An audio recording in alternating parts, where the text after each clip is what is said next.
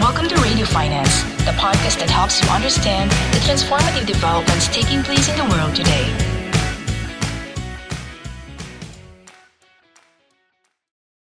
Hello everyone, and welcome to this Radio Finance session on how a composable core can actually enable banks to onboard and serve MSMEs at scale.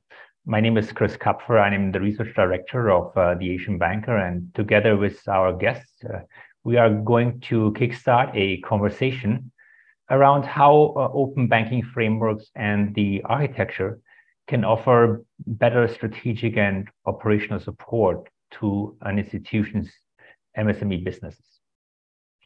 It's my pleasure now to introduce our guests. I will start with Srinivasan from Standard Chartered, which is the executive director and head of API ecosystems and marketplaces in the area of enterprise technology. We have also Aswin, who is the CEO of DeeMoney, that operates an international money transfer service for businesses and headquartered in Thailand. Then we have Ross, who heads digital transformation at SBI, not to be confused with SBI India. It is SBI Liao, a commercial bank in Cambodia. And then we have Edu, who is from UBX, the fintech arm of Union Bank of the Philippines. We also have Prashant, who is from Tata Capital, the financial service arm of Tata Group in India. And Prashant is heading consumer onboarding and MSME digital lending. And last, we have also Frankie from Temenos. There is a massive disruption in our industry.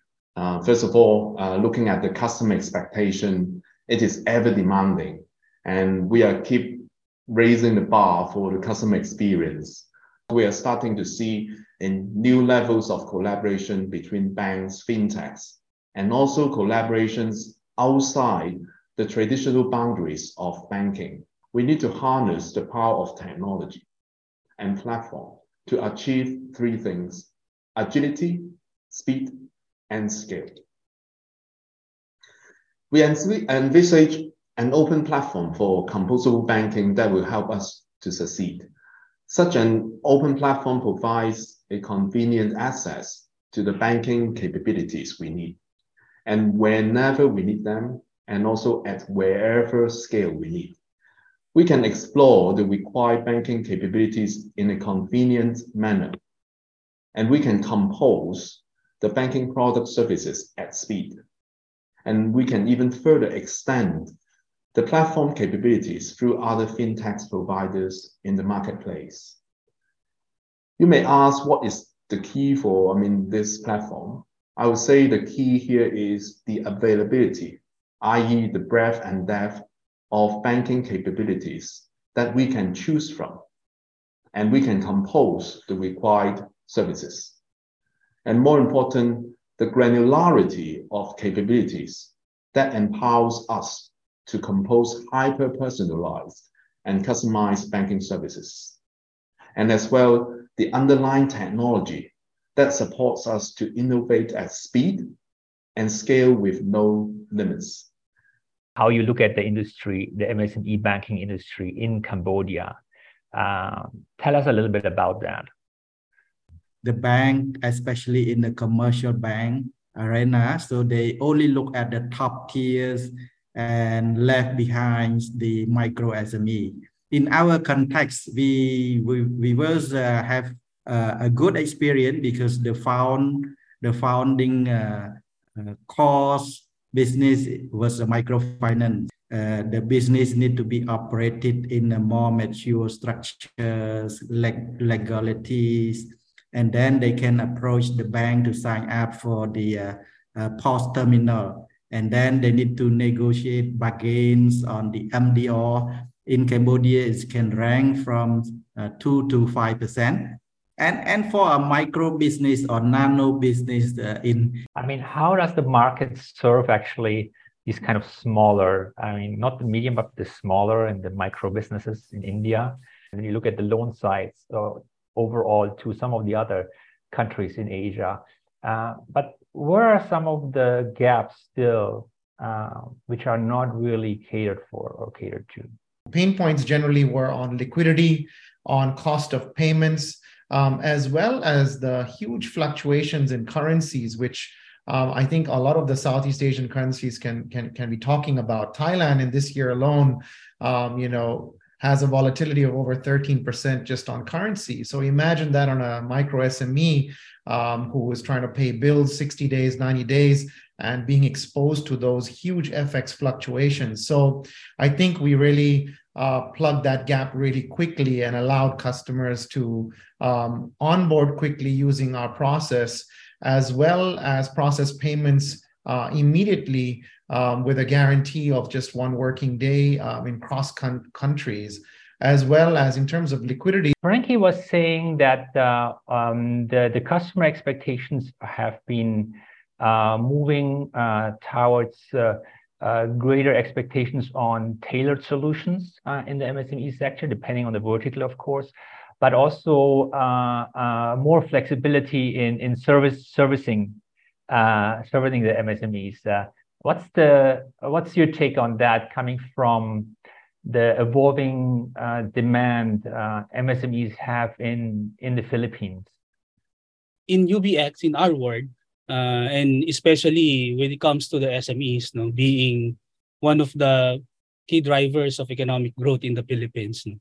So we built a platform that can, just like a Lego blocks that can embed our services through a different platforms, maybe a different fintech or other industries. So we allow the banks and other financial institutions to embed our services and offer it to the small and medium enterprise, so that they can offer services, banking services to their counters, whether the traditional banks, right? So the beauty of our platform is that you can get a solution specific to your customers, because in UBX, or when we built our platform, we always consider a customer-centric approach. Like in the Philippines, we have more than 1.3 million SMEs that we see a potential for growth. And as we all know, that pandemics really give us a chance to accelerate digital services in the world, right?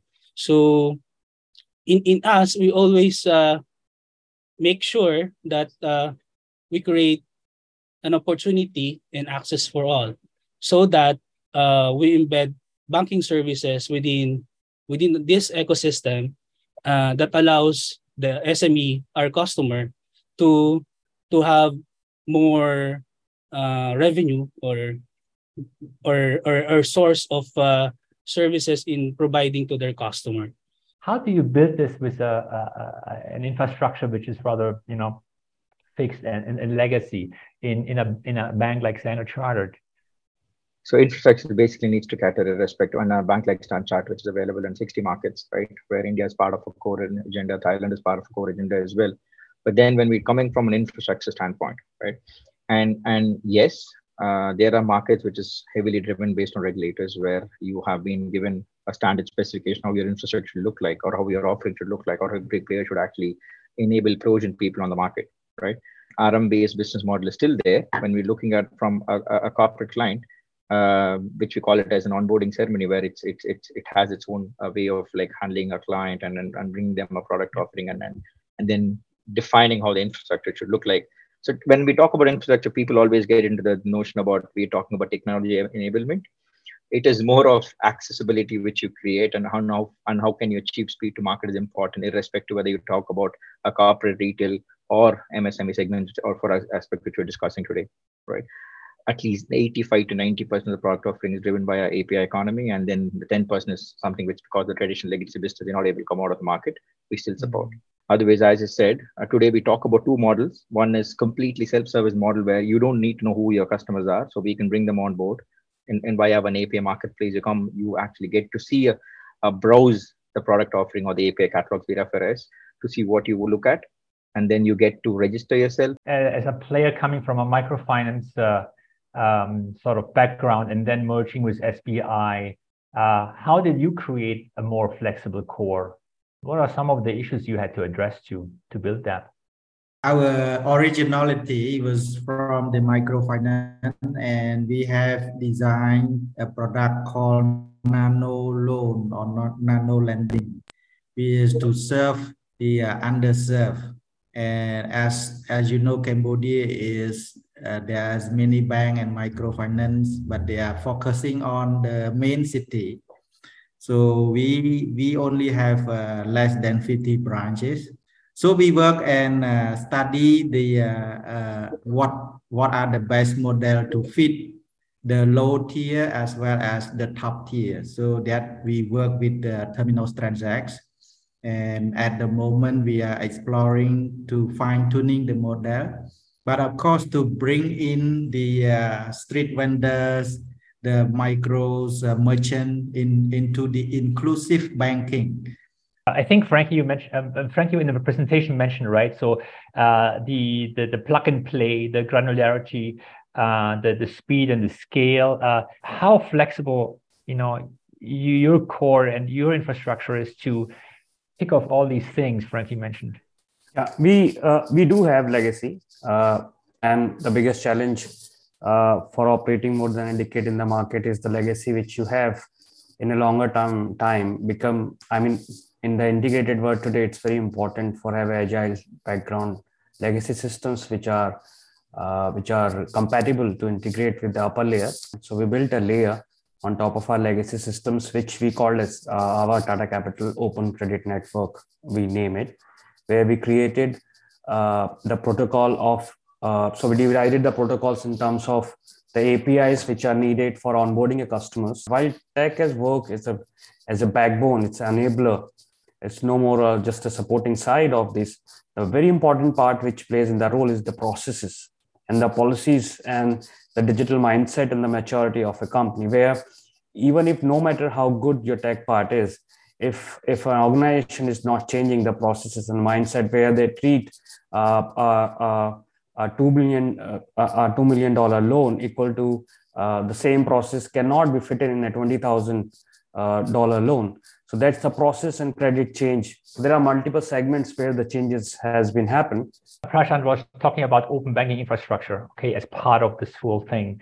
You want to say a little bit about how DeeMoney has been building that and how effective that has become in the market to serve customers better? We were actually able to grow nearly 600% during the pandemic alone, because we adopted open APIs and connectivities with banks as well as international partners, all using APIs and open banking technologies during that period.